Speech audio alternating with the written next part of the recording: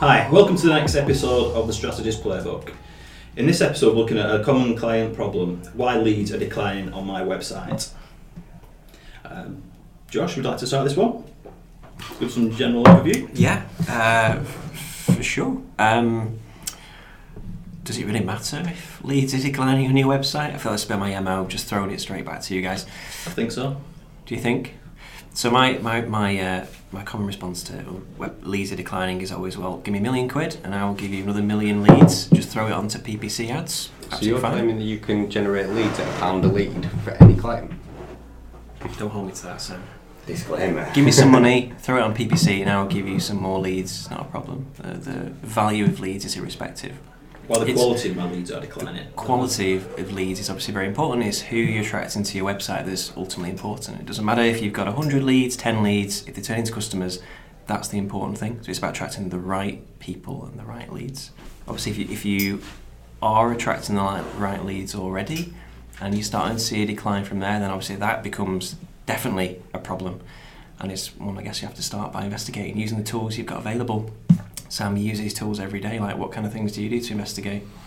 Yeah, so similar to Sessions, obviously I'd start with HubSpot. So obviously in HubSpot we're talking about new contacts, which is the same as leads. Looking at your various sources of leads, so where they're coming from. And I kind of agree with you. Yeah, the quality matters, and if they are declining, it might not be an issue. So the first thing to be find out would be, is it an issue? But assuming that it is, and let's say that you're talking about your pipeline and the amount of leads goes onto MQLs, SQLs, and you're declining rapidly, you would be potentially worried about that. So yeah, I would have a look in HubSpot first, or a similar tool, to sort of find out which channels were driving the most leads and which, for what reason, that they're dropping off. Yeah, so obviously most commonly, I think when we talk about it, we're talking about organic leads. We've got direct leads, we've got leads coming from social, whatever, but usually the biggest source of them will be your organic traffic. I think aside from that though, it's thinking about your website more than anything. What are the conversion points you've got on your website? Usually when we start with like a newish client who's quite new to inbound or new to digital marketing, they'll have the very basic, they'll have a contact page, one contact page, that's where any leads come through. It's a catch-all form that's going to say, give us all your details, tell us what you want from us, and we'll get someone to get back in touch with you, and that's what they call a lead. Obviously what we want to look at then is, where else can we capture leads and where can we nurture them from? So I think the first thing that I'd do is sort of have a look through the content audit, whether I've done it or someone else has done it. Is there any high value content on there that could potentially generate some new leads? Is there an ebook you have, and I know we don't like ebooks, that gets a lot of downloads but isn't gated currently, that kind of thing? Or have you got a really high value blog post that you could have like a subscription form on, that kind of thing? Just making sure, doing a full website audit almost of where the potential conversion points are, what you've got at the moment, and making it a little bit simpler. Making sure that the calls to actions are the right ones for that page. If you're reading a blog or a web page and the call to action isn't relevant to the page. I know it sounds obvious, but we have seen examples of where the call to action could be more relevant. I think. Yeah. I had an example recently where someone who I used to work with before I was at Digital 22, back in my content writing days, got in touch and said, the blog post you wrote was second highest source of traffic. He was really excited about this. I was like, oh great, do you get many leads through it? And he was like, well no, how would I? And I was like, if you're getting all this traffic to this one blog post, this big long form blog post, why don't you think about creating, an ebook or a download off the back of it, have that as your call to action at the bottom. And it's thinking in terms of that, it's great getting traffic, like we talked about in the last episode, but, loads of traffic to one blog, which they then drop off, is as useful as a chocolate fire guard. So it's thinking about, what pages are getting this traffic, and how can we then capture these leads that are hitting this page? How can we get them to take another step? Why do you think the leads would have dropped in the first place? So I guess the original challenge is, leads are declining, not how do we create more of them. Let's say you got a 10-page website, it's got a contact form on it, it was generating 20 a month, it's working fine, you didn't need more content. If you're happy with that number, why would it then start declining? Is my question, I guess. We just jump into how do we create more leads and stuff, but why would it start declining in the first place? I suppose you'd look at your pipeline and you'd look at, I know we spoke about it in the last episode, but if sessions have dropped, and your conversion rate stays the same, then quite naturally you're going to be getting less contacts off the back of that. So, for that you'd go back and watch episode 1 of how you could boost your sessions. But that'd be one of the most common reasons that I would see. Quality be content as well. I think if you're not producing that right kind of like level of content pitched at the right audience, you're going to see, I think, drop off in contacts. I'm not going to submit my information on this page if I don't think this is the right type of content and not providing the right value for me. I don't think. How long do you think that degradation takes? So when we talk about inbound, we always love to show these graphs where contents and sessions are increasing exponentially. What point does somebody stops creating content or stops expanding their website? Does that start to trend down again?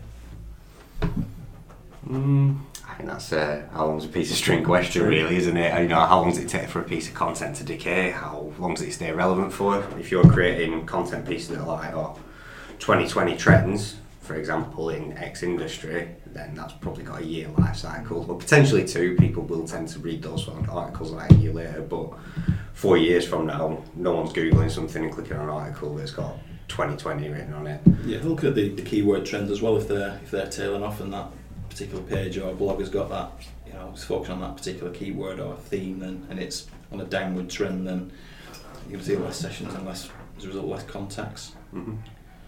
Makes sense. The other thing, the other thing is that your conversion rate could have dropped for whatever reason. So you might be getting the same level of sessions that you always did, but if you're getting less contacts, to me, that's going to suggest that for some reason that conversion rate is starting to decrease. Therefore, even if you increase sessions, you've got a bit of a leak in the middle there, and just increasing sessions isn't necessarily going to fix your problem if you've got a slowly decreasing conversion rate. Cool, makes sense. So identify why. Quite often it'll be because of degrading keywords or degrading content. Make sure you're stemming that flow, and then look at ways of increasing your leads through things like content. Okay, cool. One thing I find a lot of our customers don't do as well, which is a really good lead magnet, but it's kind of not a direct lead magnet. It's almost like a false indicator in the system because you don't really see it. Is they don't tend to focus on their existing customers as lead opportunities because they're already in the system. They don't come up as leads; they just come up as customers. A lot of our clients don't ever focus on that journey. I think that's really important as well because we know customers are the easiest ones to cross-sell, the easiest ones to upsell against, the ones with long-standing relationships. You've already got that connection with them. Yeah. So one of the things I always tell our clients is don't worry too much about the raw lead numbers. Make sure you're also thinking about your existing customer journey as well and making sure that's optimised. You've got your emails in place, you've got the right connections with the sales teams because that's a really good source of leads, even though it might not appear that way in the system. Yeah, no, that's a really good point. I think talking about this, and this applies to new leads and existing leads, is still thinking about conversion rate optimization. It's one of those services that we offer, but a lot of people still don't do it. They focus on generating new leads and generating new sessions and just keep filling that top of the funnel as much as possible, but they're not thinking as much about the journey afterwards. Those are already engaged. Yeah. So we could have clients that could be, you could say, I got you 10,000 sessions to this page, and they'd be happy about that. But what's not being thought of is then the traffic's going to this page, like, are you then taking them on a journey? Is it easy for them to convert or to take a next step where they might convert? And obviously, all things being well and your traffic's healthy, you want to be thinking about how I convert the biggest portion of that traffic, especially the relevant sections of that traffic. The information you're asking for, I find, is a really big one that people don't tend to think about, or they do it in a really bad way. So if you create an awareness piece of content, and obviously you have to be thinking about those terms. Is this awareness-based consideration or decision-based? They'll create an awareness piece of content very early in the buying journey. Last 50 questions. But then the last 50 questions, I want your name, your company name, your email address, how many kids you've got, what school they're at. Ridiculous. It's going to be top of the funnel first, I know. What's your star sign? Start off with just the basics. You're not going to sell anything to somebody at the start of the journey anyway. Just get their email address, just get them into the system, and then use automation tools like email or paid retargeting to take them on that journey. And as you go, you start to collect more information about them. But yeah, so I always find that's a really big put off for people. I know I don't do it. If I see a form on a website and he wants to know my address or my phone number, and it's a not optional field, I'm not filling in that form unless they're ready to make a buying decision. I think personalised content as well, personalised pages based on like the previous what they've been looking at on the site. You can present them with kind of like a certain amount of, or certain types of information that is personalised to them, so they're more likely, I think, to fill in that form and give you their contact details. If you can actually personalise the journey, and tools like HubSpot will help you do that. Yeah, definitely. I think obviously the key here is to make sure that you're creating content throughout that buyer's journey, each with a form that's more progressive than the last. So, the more valuable the piece of content, the more information we feel that we deserve for that.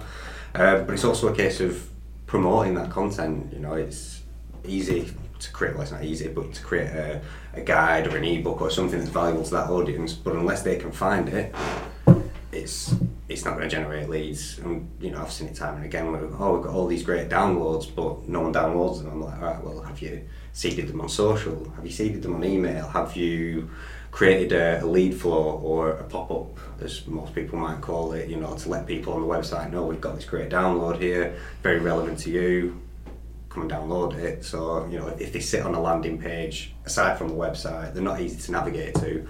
They're very unlikely to potentially rank highly in SERPs. So it's how you're going to seed that piece of content, how you're going to make sure that a steady stream of traffic comes through to it. And usually, obviously, we create things like high-value blog posts that we can link through, which is a good tactic. We'd use lead flows and pop-ups. We'd send them out on email.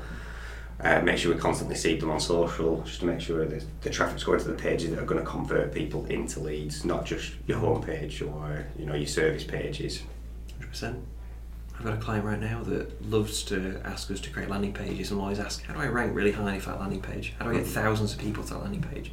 But they don't want to create any other assets around it, they just want to create the landing page. Of course, you're right, you need all that stuff around it as well. And even just taking that content and splitting it out, like I think we mentioned in episode 1, take an ebook, take a guide, a checklist, a calculator, whatever it is, and turn it into other formats of content. So it could be social snippets, you could take out some quotes and testimonials if it's a brochure, you could turn it into video, and all that helps with like social media and the promotion of it as well. Yeah, I think that's really. I think that gets missed quite a lot as well. They just take a guide, like, okay, yeah, let's just throw it on social, and the people will come. Or send it to a massive email list, hoping for the best. Exactly, a bit more thought out, I think, doesn't it? Yeah.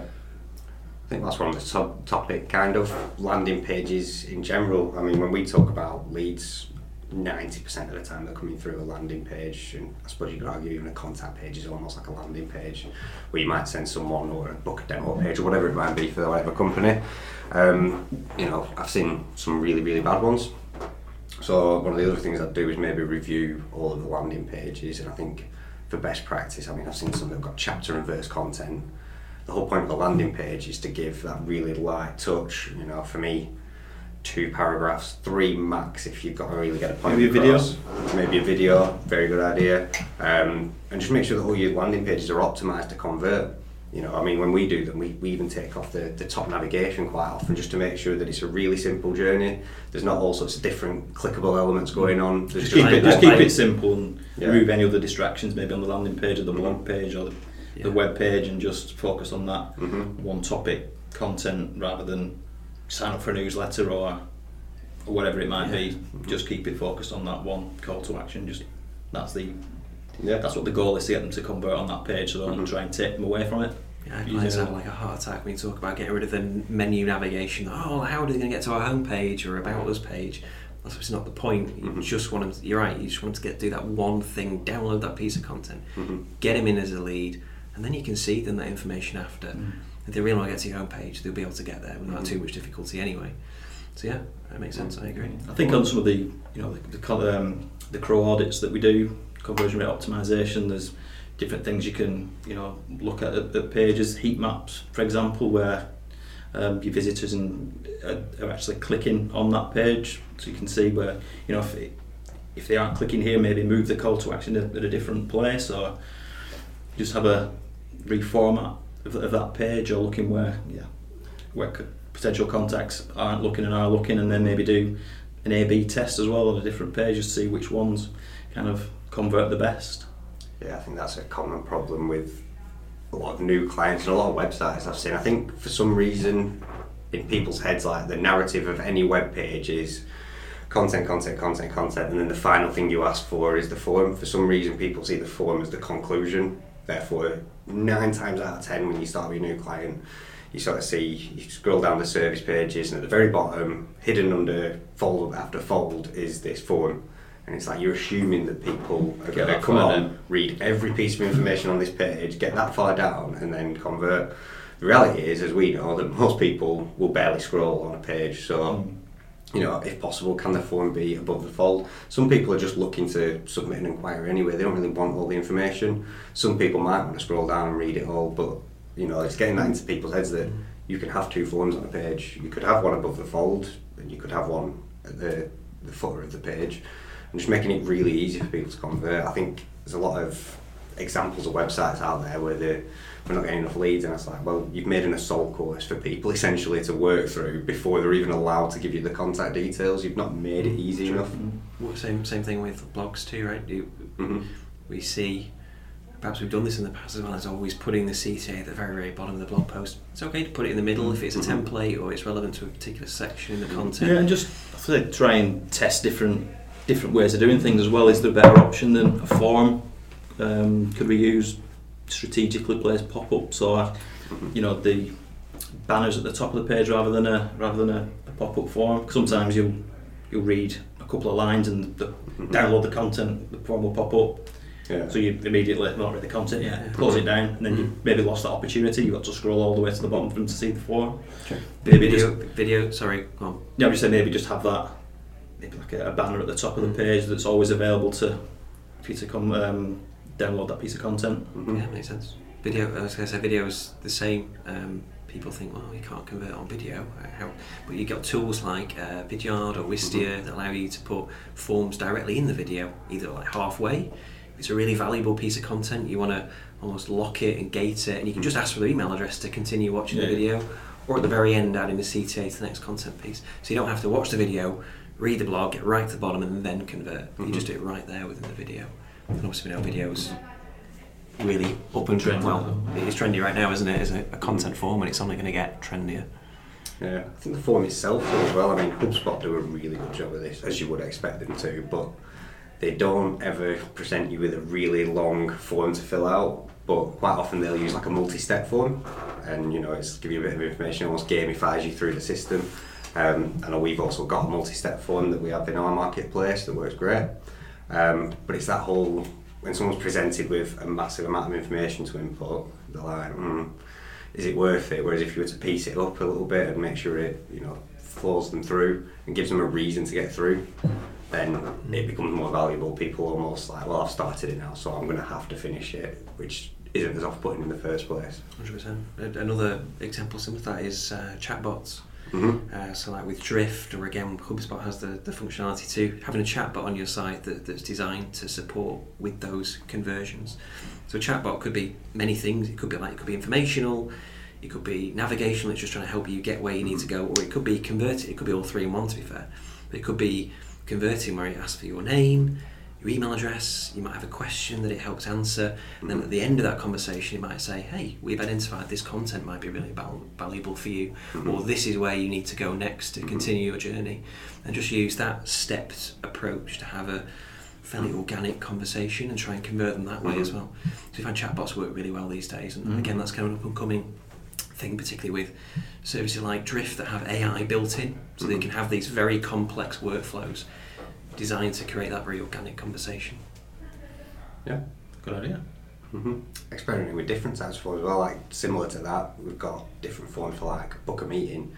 Works in some industries, not all, but if you're someone who's happy for meetings to be booked in with you without having to sort of okay them first, you can use like HubSpot tools like that to sort of give me your details, we'll book a meeting into someone's calendar for you. And that's getting you that contact detail and also getting you a conversation with the client. It's, you know, it's the whole essence of inbound, is let them come to us rather than us having to go to them all the time. Makes sense. Yeah, yeah, I agree.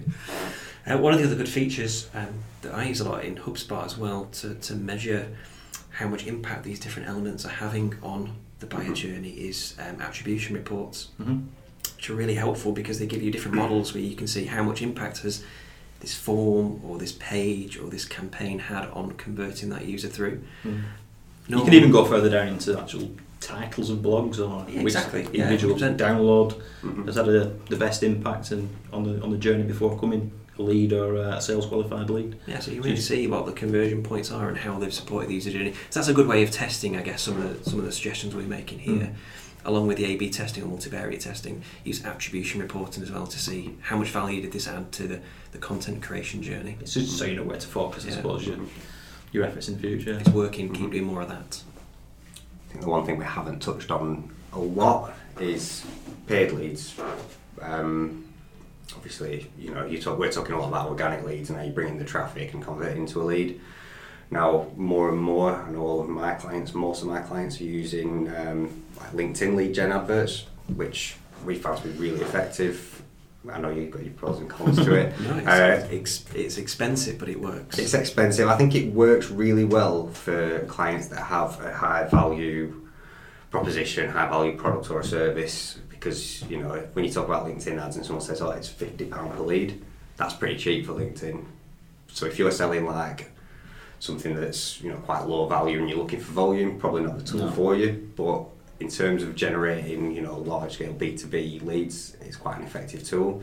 And we always say to clients, there's not your organic leads might be down, but give us X amount of budget and we can bring in X amount of leads, or there or thereabouts, and that's always an option. We can also tailor the audience then, so you're going to get relevant contact from a relevant audience from your target industry, even as far as going, tell us the 100 companies that you'd love to work with, and we'll target the job titles of the people you want to speak to at those companies. So I think it's a really effective tool for generating leads, especially short-term leads when you can't necessarily wait the 6 to 9 months for all the organic stuff to happen, and there's work going on in the background to optimise the website and create new content. That can always be a really good source of traffic. 100%. Lookalike audiences too, right? So you take a subset of your existing customer base that you know is right for you and what you do, pop into LinkedIn, expand it out to a lookalike audience, target that group as well. But I know it depends a lot on the type of content too, doesn't it? So if it's a guide or a brochure or an inbound piece of content, like a checklist or a template, something like that, they work really well on LinkedIn. Yeah. Then if it's a more generic business ad that you're trying to sell your services or just create brand awareness, that's where things like Google Ads still works quite well. Display network can get a lot of traffic, results can vary, but again, different networks for different things. Yeah, I think the other thing that works really well with the LinkedIn ads is though that it uses the LinkedIn data to populate the form. So people don't even have to fill in the form, it almost, you click on the thing, here's your detail, just press submit and obviously opt into marketing preferences. And it's there, so it's really accessible. Yeah. It's low touch for someone. It's almost like click. We've generated a lead. You've got the content piece, and no one had to do anything really. What do you think about Facebook and Twitter, Sam? In the right markets, yeah. Twitter, I always think of as a good source of relatively cost-effective traffic rather than leads. So if you depends on the industry, I suppose. Yeah, depending on the industry, but brand awareness-wise, Twitter can be great. Facebook tends to be, for me, more B2C audience. Obviously, we don't work with a great deal of B2C clients. We've got a couple, but the majority of the time we're working with B2B, which is why your default will always be LinkedIn. Cool. I agree. I think every channel has its place depending on their objectives or the type of content, the goals and audience type. Go and see the Paid Media podcast for more information. Link here. Cool. So we talked about why leads decrease, talked about stemming it and looking at things like conversion rate optimization to stop that fall, and then talked about different channels, depending on where people are coming from, how to actually start increasing those leads, whether it's through more content, or it's through the way that CTAs are placed on the page, and making sure it's fully optimized to that buyer journey to get the right quality leads. And then I guess the next step then comes converting those leads into actual marketing qualified leads. Once they're in the system, how do you then move them on to the next step of the buyer journey? Which I'm smiling, I feel like that's going to be episode number 3. I think it might be, yeah. Stay tuned. In episode 3, we'll be talking about how to convert leads into MQLs, SQLs, and make sure you're filling out the rest of the marketing pipeline. Thank you very much, guys. Cheers. Thank you for watching. Thanks for watching.